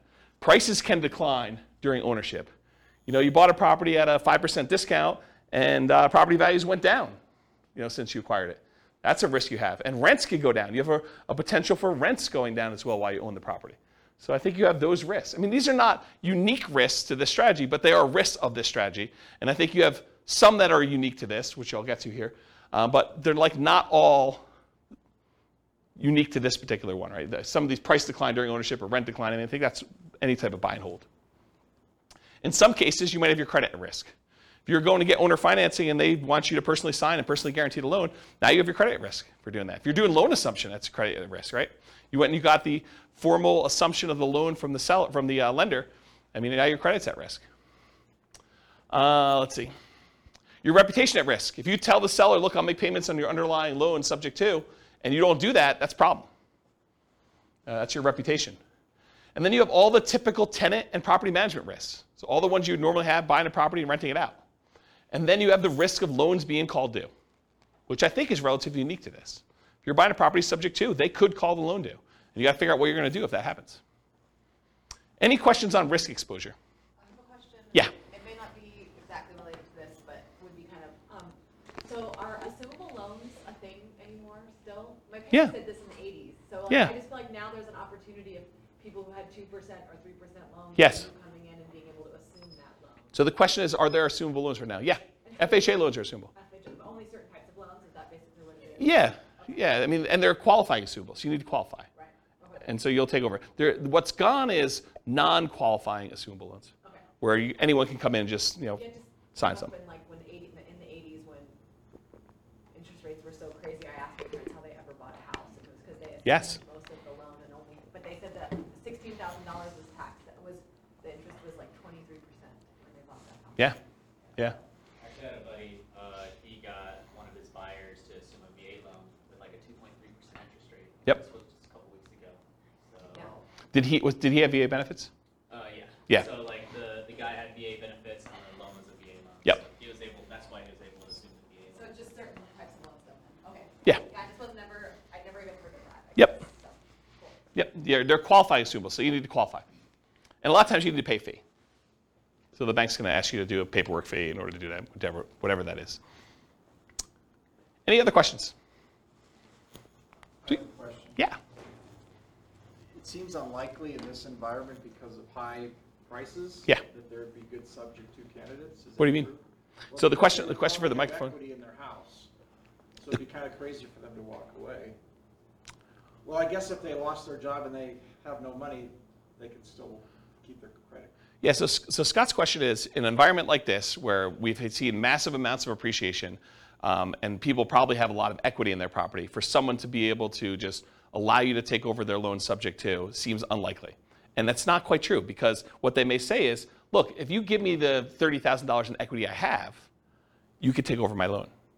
And so you might be able to take over more things if you have some money to put down and be able to acquire that. And it may still make sense for you to do that. You could think to yourself, look, do I want to go and put 20% down to buy another property today and get 6%? Or do I want to do, $30,000 and be able to take over 3.25? And you may still want to do that. So yes, there are still options to do it.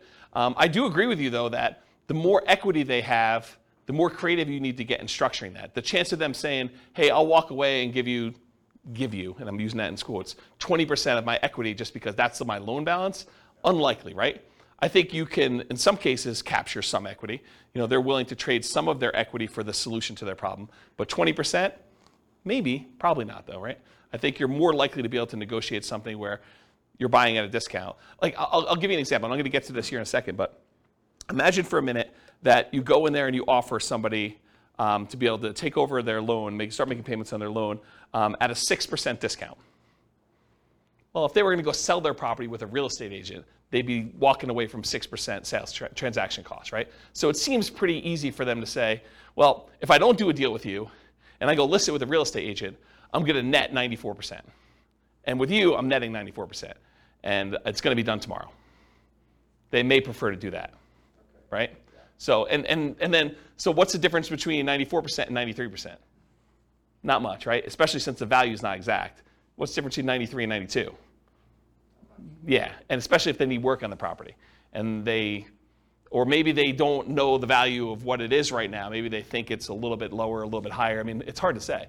And you have unrealistic sellers who think that their property is worth, $50,000 more than the one that sold across the street, who has, backs to a park and has all sorts of crazy stuff, and theirs doesn't. And they think that theirs is worth that. But then there's sellers that are like, I don't think my house is worth quite that much. And the inefficient real estate market is part of what allows us to do some of this stuff. Okay. Yeah. So now, I know I'm not at all well-versed in legal things. Yeah. And Neither am I. I'm not an attorney. I know you would talk to an attorney and you try to have this written up really well, but one of the things that I feel like keeps running in my mind is like, what if the seller dies and you're the person buying the creative financing? It should be written in some way, but I just feel like sometimes things get weird. Yeah. When people die. This seems like an additional risk of like, you're not going through an institution, your loan isn't held by some bank where it doesn't really matter who the person is. You now have this like individual entity that Rachel, their family comes involved, and then there's probate. Yeah, Rachel, I'm pretty paranoid too, and I come up with all sorts of like weird situations that happen. But honestly, that is one I don't actually have a problem with, because my understanding, and I had a client of mine die while they were selling a house with me, and what happens is the paperwork is written such that the obligations they had get passed on to their heirs. So it's already pre-existing in the paperwork that I was using to do that, and I would assume yours would too if your attorney did it. So the obligation for the owner financier, whatever you had agreed to them, is now an obligation of their heirs. And it's not like they could say, we've changed our mind, we're not doing that. They may be motivated to get out of the deal, and you may be able to negotiate paying it off at a discount or some other benefit to you, but it's not like, I don't personally have that one worry. I have a lot of other worries, and you and I could probably get together and talk about all the crazy crap that could go on in the world and how bad things go, but that's not one you and I share. Yeah. Okay. That's great. I will Okay. let that go that I could legally have Yeah. people, like, Yeah, make yeah. sure that's not a problem. Yeah, I wouldn't worry about that one. Well, you hear like in probate, it's like this person has a car, you inherit a car and you can't sell it for 6 months because they didn't have a will, and it gets confusing. Yeah, Rachel's talking about some weird probate situation with selling car stuff. I don't know anything about that one, but I don't have that worry. But this is like the list you make for your attorney, right? The questions you come up with, you like list all the ones you have, and then when he gives you an answer, you're like, oh, well, that opens up like 94 other questions I got for you, Mr. Attorney, Mrs. Attorney. Let me go down that list, and you just have that list, right? And I think you go down there and you feel comfortable. And I don't think there are many things in this world that are like risk-free, right? You decide like where you want to live on the risk continuum.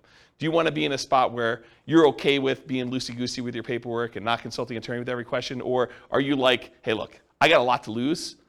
I'm going to go talk to an attorney, and I'm not going to do anything that I don't actually really, really know the answer to without talking with my attorney before I make a decision. So I think there's kind of a spectrum of things in that nature. And honestly, attorneys have different opinions on stuff, right? If you experience this, where you go talk to one attorney and they tell you, black and white, it's this. And then you go talk to another attorney, they're like, well, not really. It's that most of the time, but it can be this or this or this. And so I think that happens too. All right, any other questions? Just a comment on the marketing money. Yeah. The risk is higher in different markets too. Like here in Colorado, I've spent a lot of money just to get a seller on the phone that said, like, you're the 30th person that said they want to buy my house.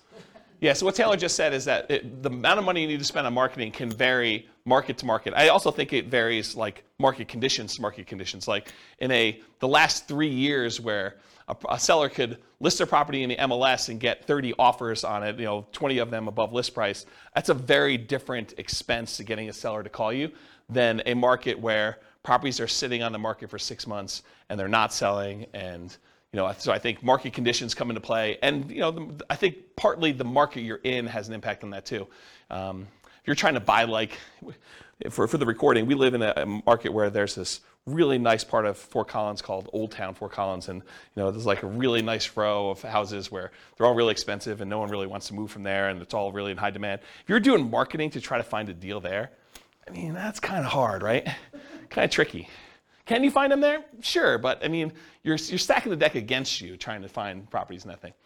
Okay, any questions on risk exposure? I actually might get close on time. This is really weird. All right, so profit speed. So what's the size of the profit, and how quickly do you see profit on these? So If you guys haven't seen this before, I'll do the short version of this. It's in a lot of the other classes, but these are the 5 areas of return for rental properties. There are really 4 areas of return for the rental, and then the return you get from the reserves you have sitting on the sideline. So appreciation, the tendency for property values to go up over a period of time.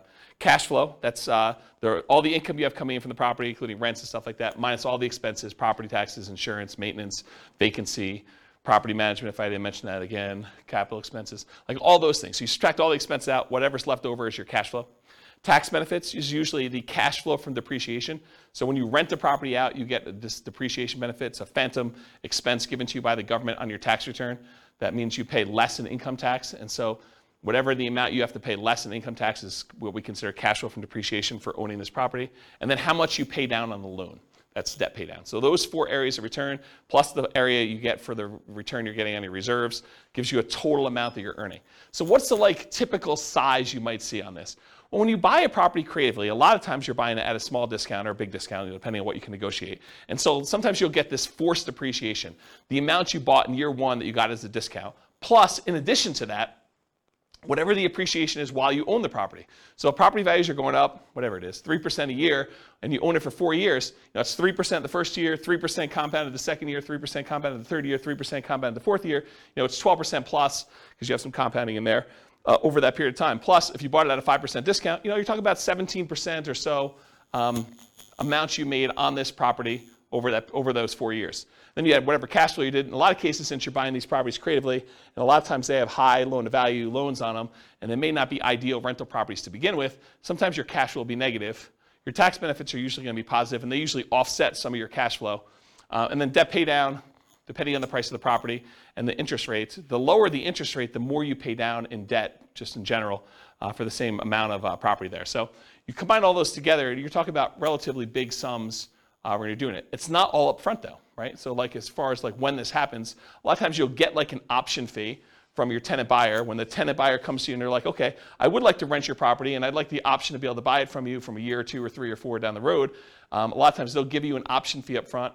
So whatever you negotiate could be $1,000, $5,000, $10,000, $20,000, whatever you negotiate with them in order to get, but you get a kind of a pop there at the beginning for that. And then you get ongoing cash flow from the rent on the property. Sometimes that's negative, sometimes it's not.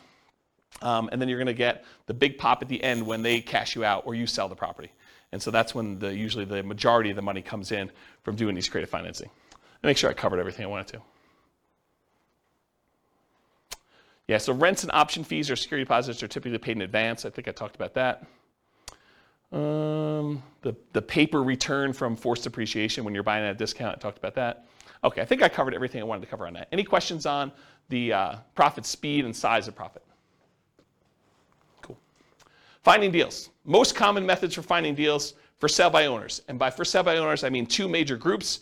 For sale by owners that are already actively marketing their property. These are the guys that they know they're for sale by owners. They're putting their property out there for sale, and they're trying to sell it themselves. And then you've got all the hidden for sale by owners. The ones that don't necessarily have their property marketed.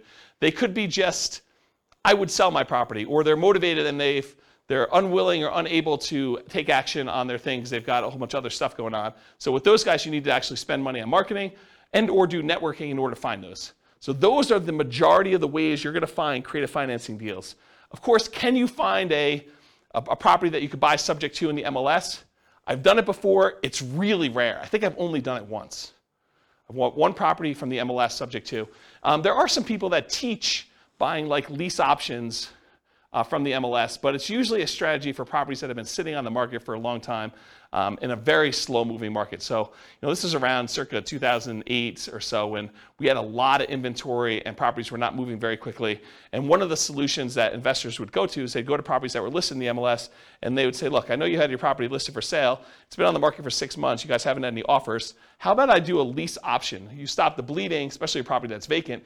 I'll stop the bleeding. I'll come in here and I'll make payments on it. And then I'll agree to buy it from you for this price a year or 2 or 3 down the road. And I think for some sellers, that was a good solution to their problem.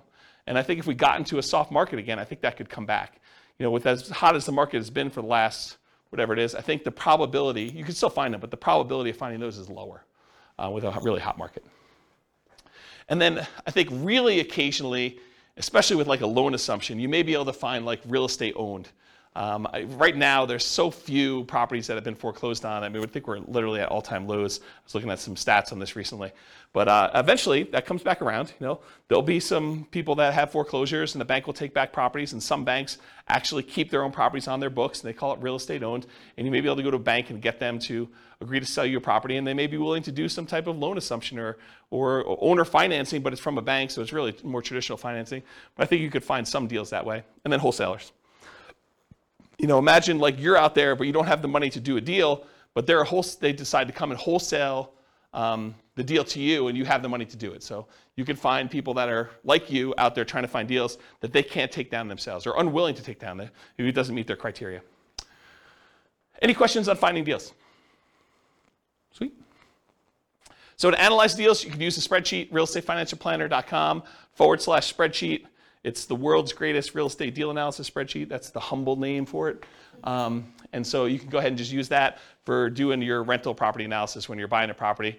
Just put in what you're putting down on the property, what you're going to get for income on the property, and you can do all the analysis you need to for that. Any questions on analyzing deals? I probably need to do like a class on how to analyze deals, like how to fill out the spreadsheet, right? Or no one needs that? No one needs that? Wow, okay, I won't do it then. Sweet, save me a night. All right, market conditions. Really, no one needs it, huh? That's good. Market conditions. So, and ideally, markets where you can find properties with flexible sellers willing to accept creative financing. I think that's the definition of the markets that work for this. Markets with at least decent demand. Sometimes you can find deals, but it's really hard to liquidate the deals, and that's why you can find them. So I think you have to kind of balance those out. You need to find a deal that's good enough where you can actually make the deals work on the exit side. It is challenging in markets where sellers have lots of options. If a seller can go list their property, get 20 offers the next day by putting in the MLS, it's really hard to get your creative financing deal accepted. Really hard, right? I mean, if they have options of 20 offers, 5 of them are all cash, above asking price, no contingencies whatsoever. Another 10 of them are above asking price but with loans, and 5 of them are at list price or slightly below because they're just not in touch with reality. What solution do you offer them as someone coming in with creative financing, right? That's the hard part. You need to have a solution that you can offer to somebody that solves the problem. And if they have the ability to solve their problem another way, it's going to be really tricky for you. And then also a challenging market is low buyer demand. If you can't get rid of your property, if you can't put a tenant buyer in there, that's problematic. If it takes you 6 months to put someone in your property, that's going to be just going to be a challenge for you. You can make those numbers work, but you got to buy those deals a lot better. Okay? Any questions on market conditions? Cool. Accessibility, availability, these can be hard deals to find, no doubt about it. Got to do marketing in order to find them. Need to find sellers willing to accept creative financing. So you're usually solving a seller's problem. Watch out. Strong availability might mean it can be harder to sell in a reasonable time. One reason sellers can be motivated because it can be difficult property to sell. So there have definitely been deals where I'm like, yeah, I could see why you'd want anyone to come in and take over this property from you because I don't want this property either. It's bad. Like, I just have no interest in dealing with the problems. I don't want to take on those issues. And so, there may be times when you're like, yeah, pass. Some markets are much easier than others. Talked about that. It's harder, but you might be able to invest in remote markets to find these deals. So it doesn't have to be your market. If you're in a market and your market's still on fire, you can go to other markets and do these. It's just different skills, different strategies. You got to start doing this remotely. And then you got all the challenges of doing remote investing. Can be done, but making trades. Can you use your retirement account to do these? Yes, you can. Yep. So you can do this. And because it doesn't have to be like non-recourse loans, and the lender's not going to set 35% down payments or whatever they're doing for doing loans to your IRA or your 401k. These can be very attractive to do in your retirement accounts. So because there's no pre-existing conditions from the sellers with their financing. We're taking over a loan subject to, we're getting an option or a lease option on a property. Could be definitely very attractive to do these. All right, so let's do some quantitative analysis. Now that I've got, 25% left? A little less than that. So creative financing, real estate entrepreneurship requires work and effort like a job. Okay, so even though we're going to compare it to other strategies that could be much more passive in nature, realize that some of the extra benefits that we're getting from doing these creative financing deals needs to be attributed to the actual work you're doing, the labor. putting in all these extra hours. It's not like just going and buying a regular rental and have a property manager manage it. You're doing work to do these. So a more true apples to apples comparison would be to add in some paid manual labor for the equivalent work done in some of the other strategies. So if you're going to try to compare this to doing regular buy and hold, maybe you say, okay, well, this is buy and hold, plus I'm going to get a part-time job where I make $20 an hour and I work for whatever it is, 20 hours a week. And so that becomes more of an apples to apples comparison, because with this one, you're probably doing like $20 an hour work at least in order to go do these things, in order to find them. So how well does creative financing perform toward achieving financial independence? Well, let's define what financial independence is so that you guys understand how I'm kind of classifying and calculating this. So when your investments provide your minimum target monthly income in retirement, what some might call lean FIRE or just regular FIRE. FIRE is financial independence, retire early. So it consists of money coming in from passive income from Social Security, pensions, or annuities. That's number one. So any money you have coming in from Social Security, any pensions you have, or any annuities that you bought that are bringing money in, that's passive income.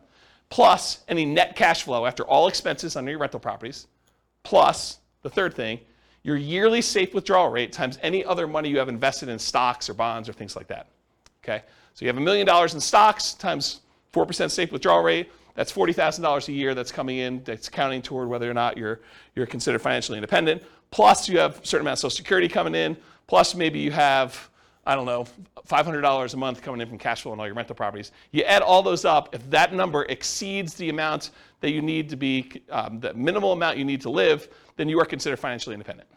Okay, that's how I do my calculations. And if you haven't done this, there's a spreadsheet on the website. Anyone remember what the spreadsheet address is? I don't remember what it is. But if you go look up Ultimate Financial Independence Retire Early Budget, it walks you through all your expenses for like 3 different states in your life, and then you can put in your assets and it will do the calculations for you for whether you're financially independent or what you need to produce for that. Anyone come to that class to see the budget spreadsheet? You came to that? Was it a decent class? Yeah. Okay, good. Good. Yeah, so go watch the class and go download the spreadsheet. All right, any questions on financial independence? Cool. All right, so these are the changeable assumptions. And since it's been a few weeks, I'll remind you what they are, even though I've covered these in other classes before. So this is based on, if you guys are listening to the Real Estate Financial Planner podcast, this is Norm and Norma. This is their situation. They're married. They're both 21 years old. They recently graduated from college, and they're working in a technology department of a large healthcare business. They have a total of $10,000 saved up right now. Not each total. They earn $72,000 combined between the two of them, $36,000 a year each. They each earn $18 per hour. They work 2,000 hours a year, $36,000 per year each. They're saving about $1,000 per month before they buy any houses. So their savings rate is $1,000 out of the $6,000 a month that they're earning. They're obsessed about achieving financial independence so they can retire early. They want to find the best path to financial independence together. They're both taking Social Security at age 67. And I estimated Social Security based on them working until they are 67, which may not always be the case. So realize that that's not conservative, right? That's a little bit higher than that. But if they achieve financial independence before they turn 67, it doesn't really matter because that Social Security is just kind of a bonus at that point. Okay, so these are their assumptions. What we've done over the last X number of classes is we've gone through a bunch of different strategies. We did a whole class on them doing buy and hold and how that looks for them achieving financial independence. We did one on them house hacking. We did one on them doing nomad. We did one on them doing fix and flips. Tonight we're doing creative financing. We're going to find out how them doing creative financing impacts their ability to achieve financial independence. So these are also, oh, and by the way, these are all assumptions that if you want to copy the scenario to your own account, you can copy them and then change the assumptions. So if you don't like anything I just said there, you're like, I wish James used $80,000 a year, or I wish James didn't have them saving $1,000 a month. I wish James did this. You can copy into your account, make any modification you want to, and then rerun it. We're modeling this for 60 years. We assume their effective income tax rate is 17.85%. That's based on $72,000 a year. 3% inflation rate, it's really funny. It's like 9% this month, right? But 3%, I think, over a long period of time is a reasonable assumption, even though we're in this really crazy high environment right now. That's what 3% is, like a real data-based number. Like, go look back over historical data over a very long period of time. It's like 3. Mortgage interest rates, I'll show you those on the next slide, but they're on your handout too. If you didn't get a mortgage handout sheet, did you get a mortgage handout sheet? Can I have yours? You guys have your own copies, right? Yep. You guys got them too, right? Everyone got a mortgage sheet? We'll talk about those in the next slide, but those are the interest rates I used. Then a 4% yearly safe withdrawal rate. We're saying they need $5,000 a month for their target monthly income in retirement in today's dollars. So that does increase with inflation over time, but it's really like $5,000 in today's dollars. And their ideal lifestyle, if they can get there, is $10,000 a month. I'm not going to use that in the presentation, but that is a true statement. Okay. This is the mortgage rate handout sheet. In the middle section, it shows you all the different interest rates for the different loans for owner-occupant and for investment properties and stuff. So those are the assumptions I've used on the different classes. Today's class, I think we're using 5%, which is sort of like a between the investor loan and the owner-occupant rates that are even on there.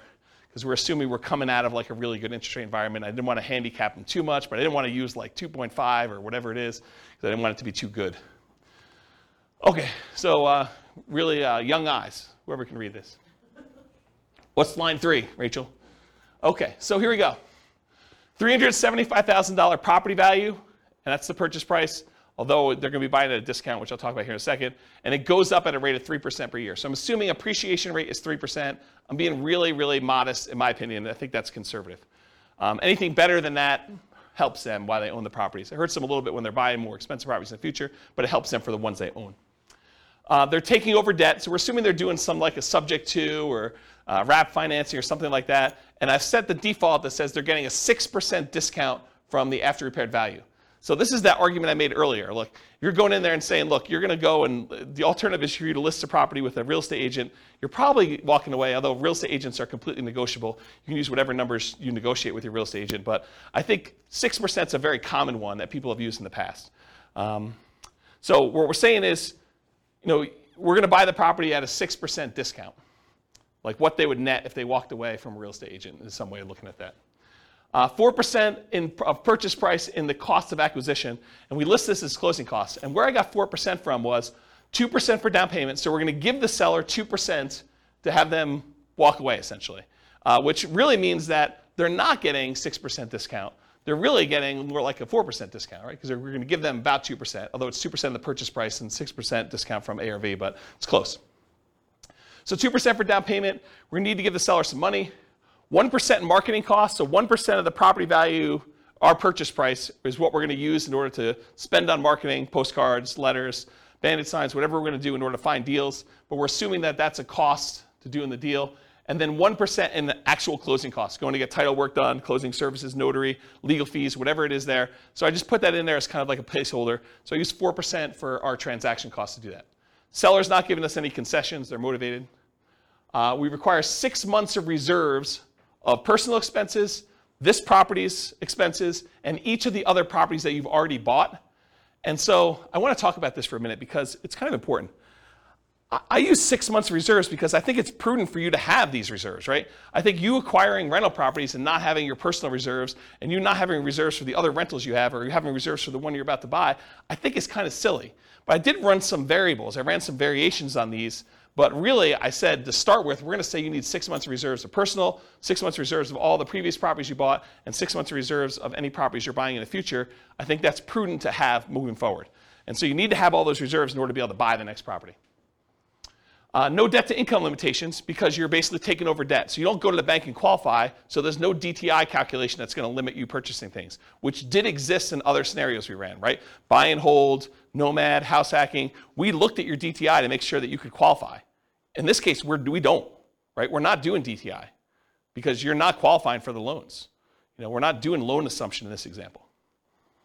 You're getting 1.5% of your purchase price back as a rebate from the tenant buyer when buying. So after you buy the property, I'm assuming that your tenant buyer is going to come up with at least 1.5% down. In this case, it is 1.5%, but I think that's a fair number to use. It's going to be about $6,000, something like that, right?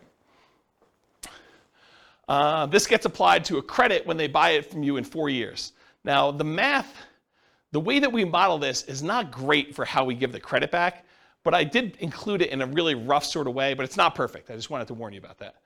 We're using a 5% interest rate that you're taking over on the loan and that you are paying PMI. They do have PMI on their loan. They didn't put that much down, so they got private mortgage insurance.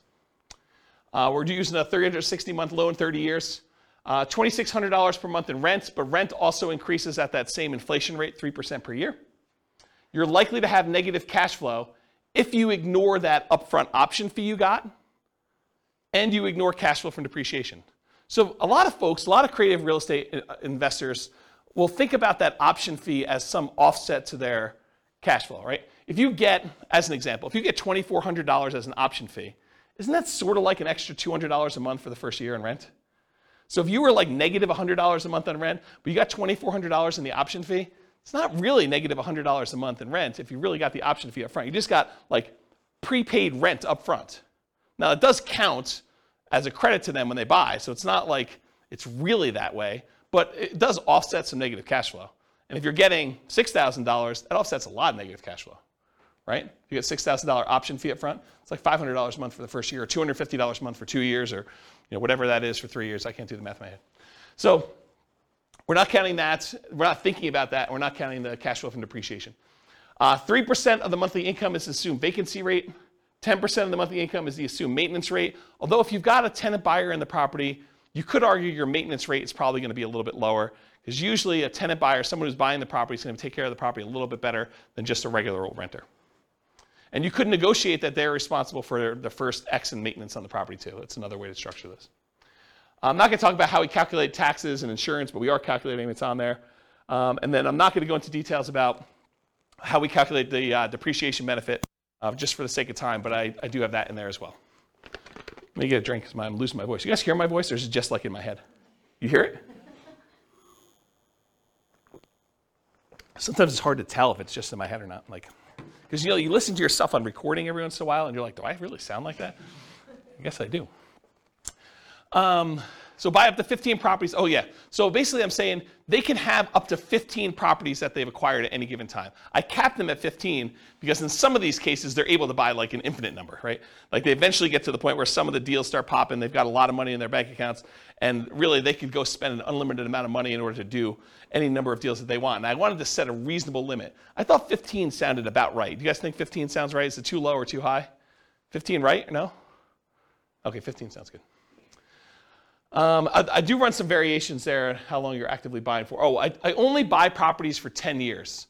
Because if I keep running this for, a lot of times you're financially independent before 10 years, or like shortly after 10 years. So I basically stopped acquiring properties at 10, and I did some variations where I extended it out a little bit more, made it shorter, but yeah, 10 years is arbitrary.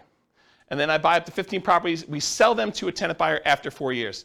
Historically, over a large data set, it takes about 3 different tenant buyers in order to have a tenant buyer close on the property. And so if you have a tenant buyer every year for 3 years, I used 4 years. This seemed a little bit more conservative. Could be longer than that, could be shorter than that. Depends on how you structure the deal, what happens in the marketplace, their ability to qualify, financing availability, a lot of variables in here. But I think 4 years seemed like a reasonable cutoff. You could extend it out if you wanted to. And I didn't count extra option fees you had, right? Like you put a tenant buyer in there, they could live in the property for a year and then decide not to buy. They don't get married, they get divorced, they no longer need the property, they're transferred out of the area for work, whatever the reason is. But there are times when that tenant buyer is like, I'm leaving, and they just leave their option fee, and now you got to go find another tenant buyer, and you get to collect another option fee by doing that. So I didn't count that. And then even after the 10 years, they're selling property. So they acquire them up to 10, and then we can sell them 4 years after that. And then when you sell, it is 1% in closing costs. Usually you're going to negotiate to have the tenant buyer pay all the closing costs, but this is sort of part of that offset to give them that 1.5% credit back. So I sort of finagled it that way. That's where that came from. You're not paying any real estate commissions because you've got the tenant buyer you've already found, and the tenant buyer is buying directly from you, so there's no real estate commissions on the sale. There's a 25% depreciation recapture tax. So all that depreciation benefit you got, you're paying 25% tax on that number in order to do that. And that's conservatively high. It's really whatever your tax rate is with a max of 25. And then you're paying 15% long-term capital gains on whatever gains you had when you do that. And I do all those calculations to do it. Any questions on my assumptions, all of which you can change? After 10 years, if they sell their houses, what do they do with their money? So after 10 years, when they sell all their houses, they are invested in stocks and they're using their safe withdrawal rate. I did not do any modeling where they mixed strategies. The challenge with this stuff is there are so many different variations. Like once they're done doing all this stuff, do they do short-term rentals? Do they nomad? Do they house hack? Do they do buy and hold? Do they do hard money loan lending? Do they, what are they doing after this, right? And so, I mean, I could sit here and teach classes for weeks just with, oh, now they're going to do this. And you're like, okay, I'm not coming to that class. I came to the last one where they did something really, really similar, right? So this is sort of like, pick one and stick with it. But I will add, you could go and model whatever you want, or if you're unwilling or unable to do the modeling, get me on the phone and we can do a paid consultation or something to do it. So, all right, any questions on assumptions? All of which are changeable. Cool. All right, now I'm going to run through the numbers from previous classes really quick. I'm not going to go into really crazy details, number one, because of time, but number two, also because if you go watch the buy and hold class, I go through the assumptions for how to get all of these. If you go through the house hacking class, I go through all the house hacking ones. You go through the Burr one, I go through all the Burr ones. So like I walk you through exactly how we do all that. And then at the end, I'm going to show you the ones for creative financing, which I will take some time. So if they did all stocks and didn't buy any real estate, it takes them 40 years in order to be financially independent. If they go and they do buy and hold strategies, there's a whole bunch of different strategies. Everything from buying one owner occupant property and buying stocks, that takes 33 years. Buying 20% down payment rentals, that's 31.42 years. Buying 25% down payment rentals, that's a little faster at 28.67 years. Buying 15% down payment rentals with PMI as an investor, that's 33.5 years. There's a whole bunch of stuff where then you buy an owner occupant, then you buy 20%, 25%, or 15% down rentals. Those are a little bit faster or slower depending on which one you're comparing it to. There's a whole bunch of ones where you do short-term rentals. Those are really fast, 23 to 24 years for those. There's ones where you buy an owner-occupant property, then you do short-term rentals. Those are a little bit longer than you just buying straight short-term rentals, but you kind of get the idea. So because of time, I'm not going to go into a lot of detail, but you see the numbers, and if you want more information on buy and hold, you know that there's a separate podcast episode for that, correct? Awesome. This is Nomad summarized. If you go buy 10 Nomad properties with 5% down, it's 26.5 years. If you buy 10 fixer-upper Nomads, it's 19.58 years. You buy 10 Nomad by proxy, it's 24 years. 10 Nomads, then you do short-term rentals with them, it's 12.67 years, which is actually one of the lowest in all these. You buy 10 Nomad properties and you get the house hacking roommates, either one roommate, two roommates, or three roommates, or four roommates. It ranges from 21, almost 22 years down to 17 years about with those different ones. If you do Nomads and you do lease option exits, it's about 31 years. If you do the ultimate real estate agent retirement plan, it's about 26 years. So go watch the Nomad class if you want details on any of those. We basically do this like class structure with Nomad for that. Here's the house hacking summary, and it went from vertical to horizontal because there's too many. And so it shows you all the different house hacking ones. I'm not going to go, but basically it's like how many different roommates you have and how many different properties you buy. So there's a whole bunch of variations on that, but here's the house hacking ones. Then I did Burr. There's 3 different Burr ones. There's doing Burr where you have, you leave 10% in the deal. That's almost 22 years. There's Burr where you leave 5% in the deal. That's almost 18 years. And then there's Burr where you can leave nothing in the deal, and that's just under 15 years for doing those. And then this is the quick turning class where you're doing flips, whether you're flipping like every 6 months, every 9 months, and how much you're making with the flip, 25K, 30K, 35K, 40K, 45, 50. If you do live-in flips, you do 2-year tax advantage flips, you do 2-year tax advantage live-in flips, you do all these different variations. So there's a whole bunch of different ones on here for all the different fix and flip ones. Go watch the fix and flip class for the numbers on that. And then here's the summary of all the ones so far. And what I tried to do to make it a little easier for you is I tried to color code them. So all the ones in red over here are all the all the buy and hold strategy ones. And this shows you how many months it took them to be financially independent using that definition we did before. And so now you can see the relative sizes of all these different strategies. So you can see how long it took all the different buy and hold ones, how long it took all the different Nomad ones, how long it took to do all the Burr ones, how long it took to do all the quick turn flipping ones, and then how long it took to do the house hacking ones. And you could just see visually which ones tend to be the faster strategies. Of course, the detail is something you'll want to go listen to the individual class for. But in general, Nomad looks really, really good.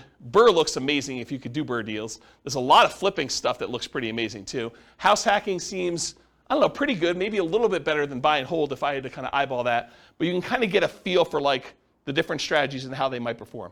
Does that make sense, everybody? Okay. What about creative financing though? So I did creative financing where I varied reserves. So down here is that 6 months of reserves.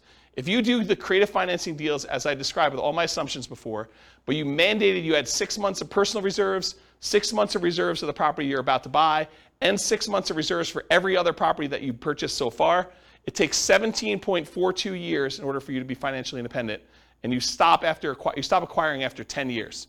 So basically that's how long it takes you to do it. If you drop down to just 5 months of reserves for all three of those, you drop down to 15.42 years. So you save 2 years by doing that. If you drop down, you only have 4 months of reserves for each of those, you drop down to 14.25 years. If you do 3 months of reserves, it's just under 13 years. You do 2 months of reserves, which I think is pretty risky, in my opinion. I think 3 months is probably pretty risky too, but 2 months I think is pretty aggressive. That's 11.67 years before you're financially independent doing this strategy. And if you decide you're crazy enough to do this with just 1 month of reserves, you can be financially independent under 9 years. Craziness, right? What if you do, instead of doing months of reserves, what if you say, look, I'm only going to set aside $10,000 in reserves. It'll adjust up with inflation, but 10K. Well, that's about 9.17 years. If you do just 10,000 in reserves. If you do 20,000 in reserves, 9.92 years. 30,000 in reserves, 12.67 years. $40,000 in reserves, 13 years. And $50,000 in reserves, 13.75 years. So you can kind of compare those, and then the ones below it are all the 1 month, 2 month, 3 month, 4 month, 5 month, 6 months of reserves instead. Okay, any questions on those? All right, last one I think. Nope, sorry, 2 of them, 2 more. So this is how big of a discount you got. So we've been doing this one so far, which was 6 months of reserves and getting that 6% discount, right? Like basically what a real estate commission might look like. Real estate commissions are whatever people negotiate, but 6% looks pretty familiar. But 17.42 years, that's the 6 month one. What if you were able to get a little bit bigger discount, like 8%? That's 13.67 years. What happens if you're able to get 10% of discount? That's 11.92 years. What happens if you're able to get a 12% discount when you buy them? That's 10.67 years. So getting a discount does matter, in doing this. What about by buying period? What if you said, I'm only going to do this for 5 years? Well, it takes you 35 years in order to become financially independent. If you only do it for 5 years, then you just let your money grow in the stock market. And remember, they're saving about $1,000 a month. Okay? What if you do it for the 10 years I said? That's that 17.42 that we covered already. And then if you decide to do this for a little bit longer, 15 years, you're financially independent after 12.67 years. So a little bit faster if you decide to do it longer. So I just wanted to show you that. Okay, so this is the same thing I showed you before. Now I just slid in this whole red section here for all the creative financing so that you can get a visual of like how effective these are compared to these other strategies. And it's super effective, right? I mean, I think the creative financing ones, and I did all the variations that we just covered, it's pretty fast compared to almost everything else we've done. It becomes one of the fastest strategies depending on like what you do and your assumptions about it for doing that. Is that surprising to anybody? A little bit? A lot of work though, right? It's not like doing Nomad. You just buy a property every year and you live there.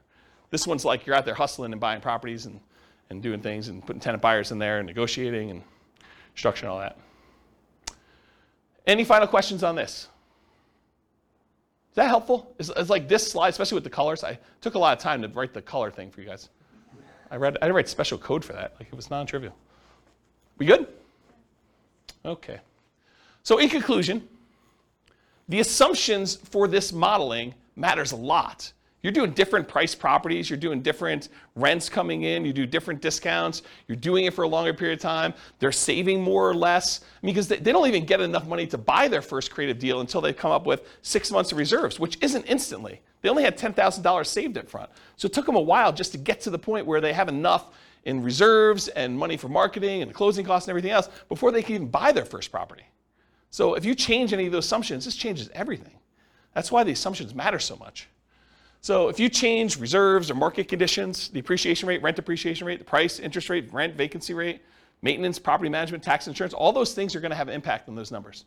The stock market rate of return or what you're investing in, and it's not just the return, it's also your risk profile. Investing in the stock market is a very different risk profile than investing in bonds or crypto, if you guys are into that, right? Their target monthly income retirement. We said they needed $5,000 a month in order to be financially independent. If it was $8,000, that's very different numbers as well. The safe withdrawal rate for any money they have in the stock market, that's going to come into play. The number and the frequency at which you buy these properties is going to be a factor. And then how big of a discount or the profit you make on each deal or the cash flow you make on each deal is all going to matter too. Then the strategies that work best in that market may differ. So just because I used all these assumptions doesn't automatically mean creative financing is always better, or house hacking is always better, or BRRRR is always better, or whatever. Like, different markets will have different ones that are better. So you do the math for your situation, and you can go to realestatefinancialplanner.com/model, and over time, it's not all done, but over time, the reason why I'm doing the individual city podcast is going to have each of the cities have their own numbers done for these. So I'll pick whatever the city prices of houses are for there, and their rents and their taxes and their insurance, and I'll run through all the buy and hold, all the house hacking, all the nomad, all the creative ones, and I'll show you the numbers for that city specifically, and that'll all be at that realestatefinancialplanner.com/model page. You'll just pick your city, and I'll do it, and then you can copy your city to your thing and make adjustments from there, and then I'll be able to show you which cities are better, which I haven't really done a lot of work on, but that's where we're headed with that. Yeah, questions? Remind me for the reserves. Yeah. In the stock market. Yeah, so instead of modeling and saying, okay, they're 10% in cash and 90% in stock market, I said, look, we're just going to simplify this down, and all of it's at 8% in the stock market. Okay, I thought that was it. I just yeah. There was yeah. a separation between that and like other investments. Yeah, we can model it differently. It's just a pain in the butt. And for the level of detail we're doing, I mean, there's so many things that are variable in this stuff that we're just not making variable at. I just remember you talking about reserves the same way before, so that's why I was. That's the benefit of me teaching the same class 10 times, is that I say something different one time and you're like, oh, I didn't realize he was talking about it that way. Yeah. Okay, any questions? Because that's all I got, and I am like at time, and COVID voice and everything. Is that helpful? Yeah. Like a crazy creative financing class? Not probably what you were expecting coming in, right? You thought I was going to teach you how to do creative financing.